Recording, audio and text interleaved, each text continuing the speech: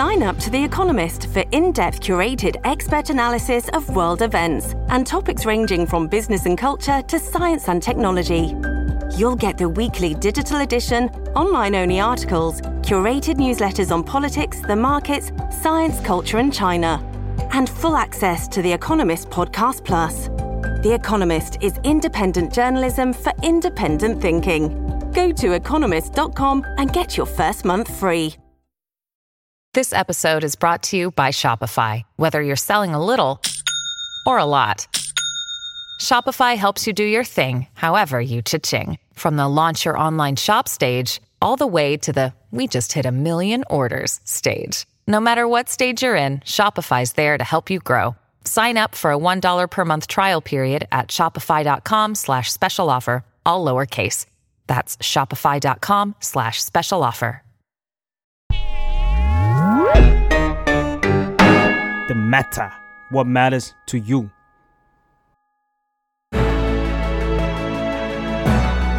Why it matters now คุยข่าวให้เกี่ยวกับคุณยินดีต้อนรับเข้าสู่รายการ Why it matters now นะคะรายการที่จะมาเล่าข่าวให้เกี่ยวกับคุณค่ะสวัสดีค่ะสปายสวัสดีค่ะย่อย เจอกันอีกแล้วนะคะวันนี้สปายมีข่าวอะไรหรือว่าเรื่องอะไรจะมาเล่าให้ทุกคนฟังคะก็จริงๆช่วงนี้มันก็มีข่าวใหญ่อยู่หลายเรื่องเนาะพี่อ้อยแต่ว่ามันมีอยู่เรื่องนึงที่เรารู้สึกว่ามันก็เป็นเรื่องสำคัญแล้วก็อยากหยิบขึ้นมาพูดถึงหน่อยก็คือเรื่องของม็อบชาวนานั่นเองค่ะเขาอยู่กันมานานแล้วมันไม่ใช่แค่ปีที่แล้วเนาะช่วงปี2ปีที่แล้วที่ยังไม่ได้มีโควิดมากๆแล้วก็มีการชุมนุมอยู่แล้วเราก็จะได้เห็นแฮชแท็กม็อบชาวนาเนี่ยอยู่ในกระแสออนไลน์บ่อยๆแต่ว่าจริงๆแล้วสปายบอกว่าเฮ้ยจริงๆแล้วม็อบชาวนาหรือว่าคนที่เป็นเกษตรกรเนี่ยเขารวมตัวกันเพื่อเรียกร้องเรื่องต่างๆเนี่ยมานานเป็น10ปีแล้วใช่ไหมคะใช่เรียกร้องกันมานานแล้วก็แบบเรื่องเดิมๆนั่นแหละว่าชาวนาเจอปัญหาเรื่องความยากจนนู่นนี่นั่นแต่ว่าในรอบล่าสุดเนี่ยคือเขามากันตั้งแต่วันที่24มกราคมก็คืออยู่กันมาเดือนกว่าและจนถึงตอนนี้ก็ยังอยู่ยังจากตอนแรกอยู่ที่กระทรวงการคลังเขาก็ย้ายเดินขบวนกันมาอยู่ทำเนียบแล้วก็มาอยู่ที่หน้า UN ค่ะตอนนี้ล่าสุดคือเรามองว่าชาวนาคนนึงอ่ะสปายการที่เขามีคุณภาพชีวิตที่ไม่ดีอ่ะมันเกี่ยวกับเราแบบโดยตรงโดยที่เราอาจจะไม่รู้ด้วยซ้ำอ่ะคือในอนาคตเราอาจจะไม่มีข้าวกินก็ได้อ่ะเพราะว่าถ้าแบบปัญหาแบบยังไม่ได้ถูกแก้ไขอะไรอย่างเงี้ยค่ะใช่ซึ่งจริงๆเราคุยกับชาวนามาเขาก็พูดแบบนี้เหมือนกันเขาก็บอกว่าพอเขาหาเงินได้น้อยเอาพูดง่ายๆแบบหาเงินได้น้อยขายข้าวได้ไม่ดีลูกหลานเขาเห็นก็ไม่มีใครอยากเป็นชาวนาแล้วเพราะเรารู้ว่าอาชีพนี้มันเป็นอาชีพที่ทำเงินไม่ได้เลี้ยงตัวเองไม่ได้แล้วก็เครียดอย่างเงี้ยก็ไม่ทำแล้วกลายเป็นว่าชาวนาตอนนี้ก็เหลือแค่รุ่นอายุประมาณแบบ40ขึ้นไปอ่ะก็คือไม่มีเด็กๆเจนใหม่ที่อยากจะเป็นชาวนาหรือเป็นเกษตรกรเลยทุกคนก็จะหนีออกจากอาชีพนี้ใช่ซึ่งมันก็อาจจะส่งผลให้เรื่องข้าวของเราอาจจากที่แต่ก่อนเราเคยมีข้าวไทยที่ทุกคนบอกว่าโอ้โหเป็นข้าวแบบดีส่งออกเป็นแชมป์โลกอะไรอย่างเงี้ยหายไปก็ได้เหมือนกันอันนี้ก็เป็นอีกเรื่องนึงเนาะอย่างในมุมแบบเชิงเศรษฐกิจอย่างเงี้ยเนาะคือคิดง่ายๆอ่ะทุกคนแบบข้าวจานนึงอ่ะที่เราเคยซื้อมันในราคาแบบ40-50โอเคมันก็แพงแล้วอะไรเงี้ยแต่ว่าอย่าลืมข้าวจานนั้นมันอาจจะเป็นข้าวที่ปลูกในประเทศถ้าปัญหาของชาวนายังไม่ถูกแก้ไขอะไรเงี้ยเรื่องหนี้หรือว่าเรื่องคุณภาพชีวิตที่แบบมันยังเป็นแบบนี้อยู่อ่ะคือเราอาจจะไม่มีข้าวที่ปลูกในประเทศเลยไม่มีชาวนาเลยคือชาวนาน้อยลงกลายเป็นว่าเราต้องซื้อข้าวจากประเทศอื่นๆประเทศเพื่อนบ้านมันก็จะมีต้นทุนอีกอะไรเงี้ยดังนั้นจากเดิมที่เราเคยซื้อจานละ40-50มันอาจจะดีดไปถึงแบบจานละ100-200เลยก็ได้ในอนาคตเนาะถ้าเราแบบยังไม่ทำอะไรเลยอ่ะสปายใช่ๆจริงแล้วถ้าเราพูดว่าชาวนาคือกระดูกสันหลังของชาติ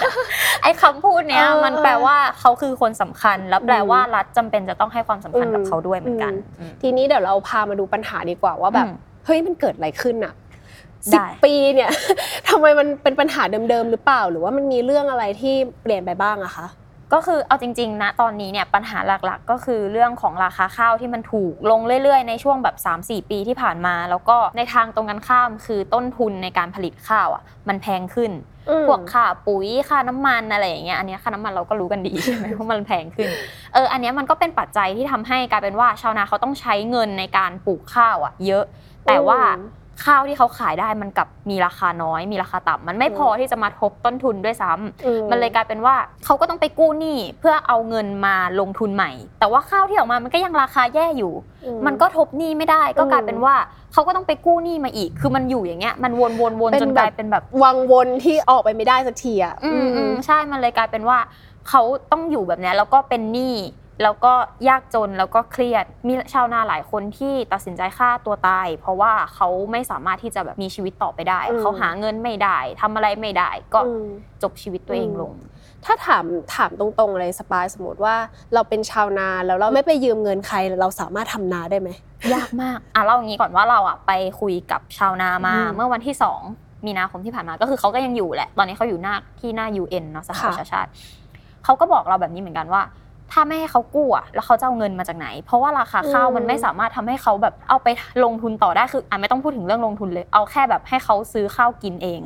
ให้เขามีชีวิตต่อได้เขายังทำไม่ได้เลยกำไรที่เขาจะเอามาเพื่อเอามาลงทุนใหม่มันก็ไม่มีกลายเป็นว่าเขาก็ต้องไปกู้ตลอดแต่ทีเนี้ยปัญหาที่มันหนักขึ้นไปอีกก็คือเรื่องของการกู้เงิน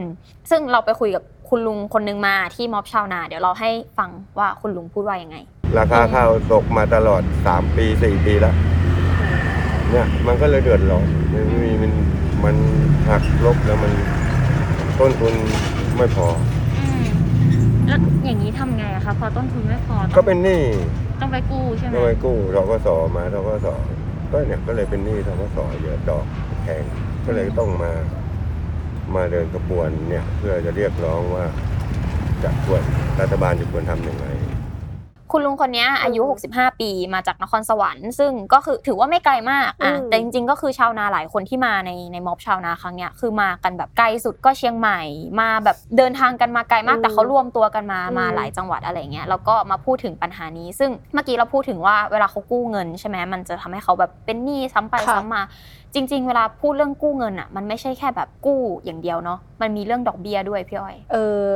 ซึ่งอันเนี้ยก็เป็นเข้าไปใหญ่ใช่อันนี้ก็เป็นอีกเรื่องนึงที่สำคัญมากเพราะว่าเวลาที่ชาวนาไปกู้เงินถ้าเขาไปกู้กับธนาคารที่คิดดอกเบี้ยแพงเขาก็ต้องจ่ายเงินทั้งเงินต้นเงินดอกแบบมหาศาลปัญหามันอยู่ตรงนี้แหละคือตอนที่เราไปคุยก็มีพี่คนนึงชื่อพี่อ้อยชื่อเหมือนกันแต่ว่าไม่ใช่คนนี้ พี่อ้อยเป็นหัวหน้ากองทุนฟื้นฟูและพัฒนาเกษตรกรของทางฝั่งอยุธยาจังหวัดอยุธยาคือเขามีหลายจังหวัดเนาะเขารวมตัวกันพี่อ้อยเนี่ยก็เล่าให้ฟังว่าปัญหาเรื่องหนี้เนี่ยมันส่งผลกับชาวนายังไงอย่างคนที่เป็นหนี้ธกสก็คือเราก็กู้มาลงทุนทำเกษตรเรานี่แหละเพราะเราอยู่กับเนาะเราอยู่กับนาเราเข้าธกสคนบางคนที่เขาเข้าเลยที่เขาเป็นหนี้ตับหนี้ตอนจนมาถึงรุ่นพ่อรุ่นแม่รุ่นลูกเลยค่ะเพราะอย่างนี้แหละลงทุนเยอะได้น้อยมันไม่คุ้มเนาะมันก็เลยต้องเป็นหนี้เป็นดินพอกหางหมูเนาะอย่างคนเมื่อก่อนเขาพูดดินพอกหางหมูจากหลักร้อยเป็นหลักพันหลักหมื่นเป็นหนี้เข้ามาเรื่อยๆมันก็เลยเป็นการที่บางคนเสียที่ดินทำกินไปเลยนะถ้าเราไม่มีกองทุนเราไม่มีที่เกาะใหม่เราจะเสียไปเลยที่ดินทำกินเราจะหมดเลยเรื่องที่พี่อ้อยพูดก็คือปัญหาราคาข้าวมันตกพอราคาข้าวตกต้นทุนแพงก็กลายเป็นว่าต้องไปกู้หนี้ไปยืมสินกันใช่ไหมทีนี้ในประเด็นก่อนที่เราจะเข้าเรื่องข้อเรียกร้องของชาวนาเราอยากอธิบายก่อนว่าจริงๆมันมีกองทุนที่ชื่อกองทุนฟื้นฟูและพัฒนาเกษตรกรซึ่งกองทุนนี้เนี่ยมันถือกำเนิดขึ้นมาจากพรบฟื้นฟูและพัฒนาเกษตรกรปี2542คือมากับรัฐธรรมนูญปี40กองทุนนี้เนี่ยมันจัดตั้งขึ้นมาเพื่อที่จะแก้ปัญหาหนี้สินของชาวนาคือปกติเวลาชาวนาไปกู้หนี้เมื่อกี้อย่างที่เราบอกว่ากู้ทีก็ต้องเสียทั้งเงินต้นเงินดอกต้องเสียเยอะใช่ไหมกองทุนนี้เนี่ยมันก็เลยถือกำเนิดขึ้นมาเพื่อที่จะไปซื้อหนี้แล้วก็หลักทรัพย์ของชาวนาที่จำนองไว้กับธนาคารกับสถาบันการเงินต่างๆเอามาเป็นของกองทุนแล้วให้ชาวนาเนี่ยจ่ายกับกองทุนคือผ่อนชำระกับกองทุนแทนโดยไม่เสียอัตราดอกเบี้ยก็คือช่วยลดต้นทุนให้กับชาวนาแล้วก็จะไม่ทำให้ชาวนาเนี่ยเสียที่ดินทำกินซึ่งเป็นปัญหาหลักๆที่เขาเจอกันแล้วกองทุนนี้ปัจจุบันมันยังทำงานได้ดีอยู่ไหมคะสบายคือตอนนี้ที่มันติดปัญหาก็คือเรื่องของถ้ามันเป็นธนาคารเอกชนเนี่ยเขาสามารถจัดอะไรได้เลยแต่ประเด็นคือมันมีธนาคารของรัฐอยู่4แห่งซึ่งพอเป็นธนาคารของรัฐเนี่ย ธนาคารไม่สามารถที่จะทำอะไรเองได้คือหมายถึงว่าพอมันเป็นการซื้อขายล็อตใหญ่แบบเนี้ยเข้าใจแล้วมันต้องพึ่งมติของครม.เพื่อที่จะอนุมัติว่าโอเคคุณสามารถจะโอนหนี้ให้กับกองทุนนี้ได้อะไรอย่างเงี้ยมันติดอยู่ตรงนี้เนี่ยแหละที่ธนาคาร4แห่งของรัฐคือธกส.ออมสินธนาคารสงเคราะห์แล้วก็ SME 4แห่งเนี้ยยังรอมติครม.เพื่อที่จะโอนหนี้ของชาวนาไปให้กับกองทุนแล้วชาวนาจำนวนมากเลยอะเป็นหนี้กับธนาคารรัฐอย่างธนาคารธกส.เนี่ยเขาเคยปล่อยสินเชื่อสานฝันสร้างอาชีพซึ่งไอ้สินเชื่อเนี้ยให้กู้รายละไม่เกิน 100,000 บาทแต่ว่าคิดอัตราดอกเบี้ย 4% ต่อปีแต่ว่าอย่างที่เราบอกเมื่อกี้กองทุนน่ะมันไม่เสียดอกเบี้ยหรือว่าถ้าเอาเป็นช่วงที่เสียดอกเบี้ยซึ่งมันเป็นช่วงสั้นๆเนาะก็คือเสีย 0.5 ถึง 1.5 มันก็ถูกกว่าที่เสียกับธนาคารแต่พอเขายังไม่สามารถเอาหนี้จากธนาคารรัฐเนี่ยโยกเข้าไปในกองทุนได้ใช่ก็ทำให้ชาวนาต้องเสียเงินเสียดอกให้กับธนาคารด้วยใช่ซึ่งจริงๆอ่ะเรื่องนี้มันควรจะเข้าครม.ไปตั้งแต่เมษายนปีที่แล้วปี64แต่ทุกวันนี้มันก็ยังไม่ได้เข้าสักทีมันยังล่าช้าอยู่ทำให้ชาวนาเขาต้องเสียเงินไปเรื่อยๆอ่ะเสียทุกเดือนจนกลายเป็นว่าเขาก็ไม่ไหวแล้วตอนนี้เขาจะตายอยู่แล้วเขาเลยต้องรวมตัวกันมาเรียกร้องที่กรุงเทพซึ่งเราถามเขาว่าทำไมต้องเป็นกรุงเทพแบบอยู่ที่นู่นเรียกร้องที่นู่นได้ไหมอะไรเงี้ยเขาบอกว่าขนาดมากรุงเทพแล้วอ่ะยังไม่มีใครสนใจเราเลยเศร้าอ่ะเนี่ยมันก็เลยเป็นปัญหาที่ทำให้เขาแบบทนไม่ได้แล้วเขาต้องลุกขึ้นมาแล้วก็ขอให้รัฐช่วยเหลือเขาตรงนี้หน่อยอันนี้เราไปดูที่ขอให้เครดิตก่อนไทยรัฐ plus สัมภาษณ์คุณชลินดวงดาราเป็นแกนนำแล้วก็เป็นที่ปรึกษาของเครือข่ายหนี้สินชาวนาแห่งประเทศไทยเขาพูดถึงว่าตอนที่กฎหมายเรื่องฟื้นฟูและพัฒนาเกษตรกรเนี่ยออกมาเนี่ยรัฐบาลไม่อยากทำคือกฎหมายมันผ่านออกมาแล้วนะแต่รัฐบาลก็ยังไม่อยากทำเพราะว่ามันกระทบกับหลายๆอย่างเช่นแบบธนาคารธกส.ต้องขายหนี้ให้กับกองทุนเท่ากับว่าธนาคารก็ต้องเสียลูกค้าพูดง่ายๆให้กับกองทุนเสียโอกาสที่จะได้ดอกเบี้ยก็กลายเป็นว่าเขาไม่อยากทำตรงนี้แต่ณตอนนี้เนี่ยถ้าจะโอนหนี้ไปเข้ากับกองทุนเนี่ยมันมีเงื่อนไขด้วยว่าเขาเรียกร้องให้ตัดดอกเบี้ยแล้วก็ลดเงินต้น 50% ชาวนาเขาก็งงนะว่าเอ๊ะมันติดตรงไหนวะข้อเรียกร้องของเขามันสามารถทำได้จริงไหมอะไรเงี้ยแต่ครม.เขายังไม่ได้เอาเข้ามาติไงก็เลยยังไม่รู้ว่าเอ๊ะมันติดบั๊กอะไรใช่ทำไมเขาถึงยังไม่สามารถช่วยเหลือหรือตอบข้อเรียกร้องตรงนี้ได้นอกจากนี้มันยังมีที่บางเครือข่ายเขามองด้วยว่านอกจากเรื่องของการโอนหุ้นนู่นนี่นั่นมันมีเรื่องของสภาพของการเมืองของประเทศเราที่มันขาดความต่อเนื่องคือพอรัฐบาลใหม่มาปุ๊บนโยบายเดิมก็หายจนกลายเป็นว่าความช่วยเหลือของชาวนาที่มันควรจะต่อเนื่องอ่ะมันก็หายไปใช่สะดุดอะไรเงี้ยใช่บวกกับเรื่องของการรัฐประหารที่เปลี่ยนตัวผู้นำแต่ว่าคนล่าสุดก็อาจจะอยู่มานานหน่อยแต่ก็ไม่เกี่ยวกันทีนี้มันนำมาสู่ข้อเรียกร้องอะไรเราขอแบบชัดๆเลยว่าเฮ้ยม็อบชาวนาครั้งเนี้ยเขาเรียกร้องอะไรกันบ้างอย่างแรกก็คือข้อที่เราบอกไปเนาะเมื่อกี้คือขอให้สถาบันการเงินเจ้าหนี้เนี่ยชะลอการฟ้องบังคับยึดทรัพย์เพื่อให้เข้าสู่กองทุนที่เขาต้องการคือเหมือนแบบให้ชะลอตรงนี้ไปก่อนแล้วรอให้เขาเข้ากองทุนเพื่อที่จะไม่ให้แบบชาวนาสูญเสียทรัพย์สินกันไปมากกว่านี้โอเคข้อที่2คือขอให้ลดหนี้ปลดหนี้ให้กับเกษตรกรที่เป็นสมาชิกของกองทุนในกรณีที่ตายพิการทุพพลภาพชราภาพเจ็บป่วยด้วยโรคให้เหลือไม่เกิน 25% แล้วก็ข้อที่3คือขอให้ตรวจสอบการทุจริตคอร์รัปชันของกองทุนนี้เพราะว่าตัวกองทุนเนี่ยมันก็มีปัญหาเรื่องของการดำเนินงานเหมือนกันเขารู้สึกว่ามันดำเนินงานได้อย่างไม่มีประสิทธิภาพแล้วก็มีปัญหาหลายอย่างภายในองค์กรเขาก็ขอให้ตรวจสอบการทำงานขององค์กรด้วยฟังดูแล้วแบบเฮ้ยถอนหายใจยาวมากทำไมเกษตรกรหรือว่าชีวิตชาวนาเราถึงเป็นแบบเนี้ยสบายทำไมไม่รวยเนาะทำไมไม่รวยสักทีอ่ะ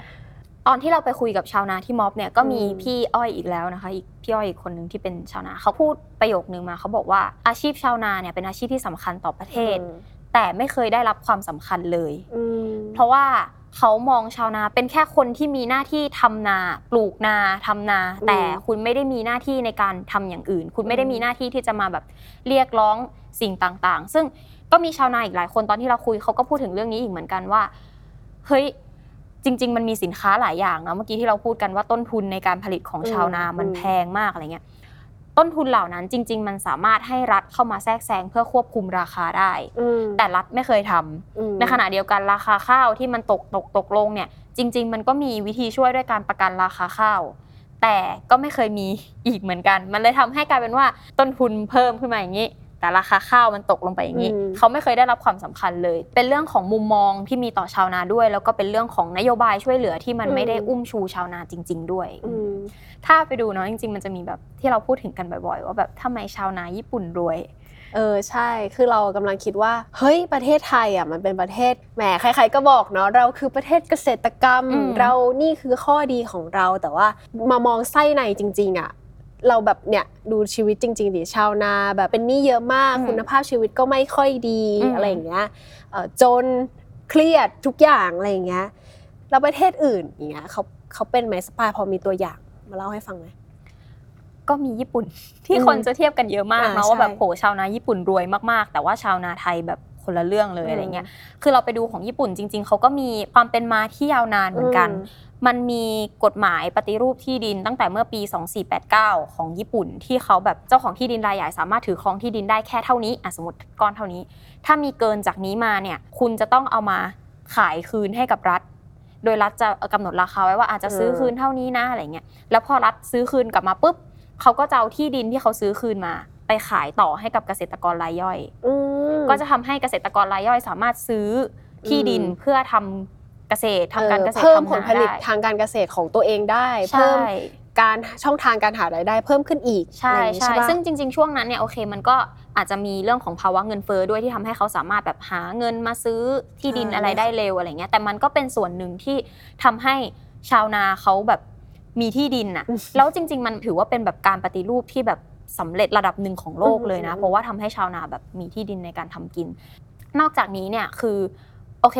นะประวัติศาสตร์ของญี่ปุ่นนะช่วงนึงเนี่ยคือเขาจะไปแบบช่วยเหลือภาคอุตสาหกรรมตอนนั้นเนี่ยราคาข้าวก็จะตกต่ำลงหน่อยคือแบบราคาไม่ได้แพงมากอะไรเงี้ยเพราะเขาต้องการไปอุดหนุนอุตสาหกรรมแต่พอเขาถึงจุดนึงที่เขาอุดหนุนอุตสาหกรรมจนอุตสาหกรรมมันโตมากแล้วอ่ะเขาก็เอาเงินกลับมาอุดหนุนชาวนาด้วยการประกันราคาข้าวใช่ไหมคะใช่คือประกันราคาผลผลิตว่ารับซื้อจากคุณในราคาเท่านี้คือเป็นคนควบคุมราคาเลยทำให้ราคาข้าวของญี่ปุ่นจากเดิมที่มันถูกมากกระโดดขึ้นไปแพงมากๆแล้วกลายเป็นว่าพอราคามันแพงชาวนาก็มีรายได้พอเขามีรายได้เขาก็ไม่ต้องห่วงเรื่องปัจจัย4พื้นฐานแล้วบ้านเขาก็มีข้าวเขาก็มีกินเสื้อผ้าอะไรมีหมดเขาก็เอาเงินที่เหลือไปลงทุนกับเทคโนโลยีใหม่ๆเพื่อที่จะเอามาผลิตข้าวให้มันได้ผลผลิตที่ดีขึ้นใช่พวกนวัตกรรมทางการเกษตรต่างๆ AI ก็เริ่มเห็นใช่ซึ่งตรงนี้มันก็เลยทำให้กลายเป็นว่าข้าวของญี่ปุ่นมันเฟื่องฟูและชาวนาเขาก็มีรายได้ดีอีกด้านนึงคือญี่ปุ่นเนี่ยเขาจะมีกลุ่มที่เรียกว่ากลุ่ม JA เป็นกลุ่มสหกรณ์การเกษตรระดับชาติของญี่ปุ่นซึ่งกลุ่มนี้เป็นฐานเสียงใหญ่ๆของพรรค LDP เป็นพรรครัฐบาลของญี่ปุ่นเขารวมกลุ่มกันเข้มแข็งมากๆพี่อ้อยคือเขาถึงขั้นที่สามารถไปล็อบบี้ให้รัฐบาลต้องกำหนดนโยบายที่เอื้อให้กับชาวนาเพื่อให้เขาแบบมีรายได้ดีแล้วเขาทำแบบนี้ได้สำเร็จมาเป็นแบบ40กว่าปีอยู่แบบนี้ได้จนกลายเป็นว่าชาวนาคือเป็นอาชีพที่รวยซึ่งโอเคเราพูดถึงญี่ปุ่นตอนนี้บางคนก็อาจจะแย้งว่าเฮ้ยแต่ตอนนี้จริงๆญี่ปุ่นก็มีประเด็นของเขาที่แบบเรื่องชาวนาอาจจะไม่ได้เป็นอาชีพที่มั่นคงแบบนั้นแล้วอะไรเงี้ยแต่ณช่วงเวลานึงมันปฏิเสธไม่ได้ว่านโยบายทั้งของรัฐที่ให้ความสำคัญกับชาวนาแล้วก็ตัวชาวนาที่สามารถรวมกลุ่มกันได้จนสหกรณ์เข้มแข็งมันทำให้อาชีพชาวนาเป็นอาชีพที่มั่นคงแล้วก็มีรายได้ดีฟังแล้วเป็นไงคะ ฟังเราด้วยอยากไปให้ถึงจุดนั้นบ้างเลยคือฟังจากสปายเล่าเราเห็นว่าแบบเราเห็นหลายอย่างเลยเราเห็นทั้งแบบเฮ้ยการแบบ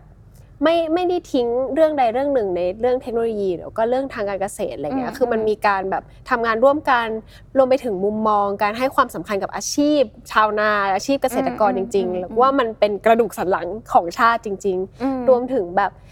การทำงานเอาจริงเอาจังของหน่วยงานรัฐเนาะที่มีการแบบเรียกร้องกับรัฐบาลว่าแบบเฮ้ยจะต้องออกมติอะไรที่มันเอื้อให้ชาวนามีคุณภาพชีวิตที่ดีอะไรเงี้ยคือเราเห็นหลายๆอย่างที่แบบเราน่าจะไปให้ถึงจุดนั้นกันเนาะ พูดแบบไม่สวยหรูมันคือเขาแคร์ฐานเสียงของเขาอ่ะเพราะว่าอย่างที่บอกว่าชาวนาคือกลุ่มที่เป็นฐานเสียงของพรรคการเมืองของญี่ปุ่นน่ะเขาเลยต้องทำนโยบายเพื่อตอบโจทย์กับคนที่เป็นฐานเสียงของตัวเองตัดภาพกลับมาที่ไทยค่ะโอเคคือเราไปดูมันมีที่ช่วงปี58ก็เคยมีปัญหาเรื่องราคาข้าวตกอีกเหมือนกันพลเอกประยุทธ์จันทร์โอชาซึ่งตอนนั้นเป็นหัวหน้าคสช.แล้วก็เป็นขึ้นมาเป็นนายกของประเทศไทยเนาะประยุทธ์เนี่ยเคยให้สัมภาษณ์เอาไว้ค่ะว่าถ้าราคาข้าวมันตกเนี่ยก็ให้ไปปลูกหมามุ้ยแทนเดี๋ยวไปฟังเสียงชาวบ้านปลูกข้าวไม่ได้ปลูกพืชอะไรไม่ได้ก็เดี๋ยวมาปลูกพืชสมุนไพรได้ไหมอันนี้มีเสียงประยุทธ์ทุกคนน่าจะจำคำนี้ได้สบายมันก็จะท้อนแหละว่าเขาขาดความเข้าใจเรื่องนี้เพราะว่าตอนที่เราคุยกับชาวนาในม็อบเนี่ยเขาก็พูดแบบนี้เหมือนกันว่าจะมาบอกให้เขาไปปลูกอย่างอื่นมันไม่ได้มันคือศาสตร์ใหม่เลยเหมือนสมมุติบอกว่าแต่เดิมปลูกกล้วยไม้จู่ๆมาบอกให้ปลูกส้มอย่างเงี้ยมันต้องใช้ความรู้ใหม่ใช่ซึ่งปลูกแล้วเอาขายด้วยเนี่ยมันยิ่งยากเข้าไปใหญ่ตลาดรองรับมีไหมเขาก็ไม่มั่นใจอีกมันก็เลยกลายเป็นปัญหาแบบอย่างเงี้ยมันไม่ใช่แบบราคาตกฉันไปปลูกอันนั้นแล้ว1 2 3แล้วเปลี่ยนปั๊บเลยมันไม่ใช่มันมีทั้งเรื่องการเตรียมดินการแบบความรู้ความเข้าใจในเรื่องแบบผลผลิตนั้นๆอะไรอย่างเงี้ยหรือแม้กระทั่งเรื่องสำคัญเลยก็คือต้นทุนจะให้เราเปลี่ยนยังไงอะจะให้เราเอาเงินจากไหนมาเปลี่ยนฮะอะไรอย่างงี้มันก็ไม่ใช่นะการแก้ไขแบบนี้ทั้งหมดเนี้ยมันก็เลยเป็นปัญหาที่ทำให้ชาวนาของประเทศไทยเนี่ยมีคุณภาพชีวิตที่ย่ำแย่อยู่แบบนี้ตั้งแต่ไหนแต่ไรแล้วก็อย่างที่เราเล่าไปว่าพอคุณภาพชีวิตของชาวนาเป็นแบบนี้คนรุ่นใหม่ๆก็ไม่มีใครอยากไปทำอาชีพนี้อ่ะก็ไม่มีใครอยากจะไปเป็นชาวนาแล้วอ่ะมันก็ส่งผลถึงเรื่องของการผลิตข้าวของประเทศไทยเองด้วยเหมือนกันยังไงเนาะก็ฝากทุกคนติดตามข้อเรียกร้อง3ข้อของม็อบชาวนาเนาะว่ามันจะผ่านมติครม.เมื่อไหร่แต่ว่าเห็นว่าผ่านแล้วแต่ที่เขายังคงปักหลักอยู่เพราะว่าเขารอลายเซ็นของคุณประยุทธ์นะคะในฐานะแบบนายกรัฐมนตรีให้ข้อเรียกร้องทั้ง3ข้อของเขาเนี่ยมันเกิดขึ้นจริงก็ยังไงก็ฝากติดตามม็อบชาวนาแล้วก็ติดตามรายการ Why It Matters Now นะคะได้ทุกวันเสาร์ทุกช่องทางของ The Matter ค่ะวันนี้ไปก่อนละค่ะบ๊ายบายสวัสดีค่ะ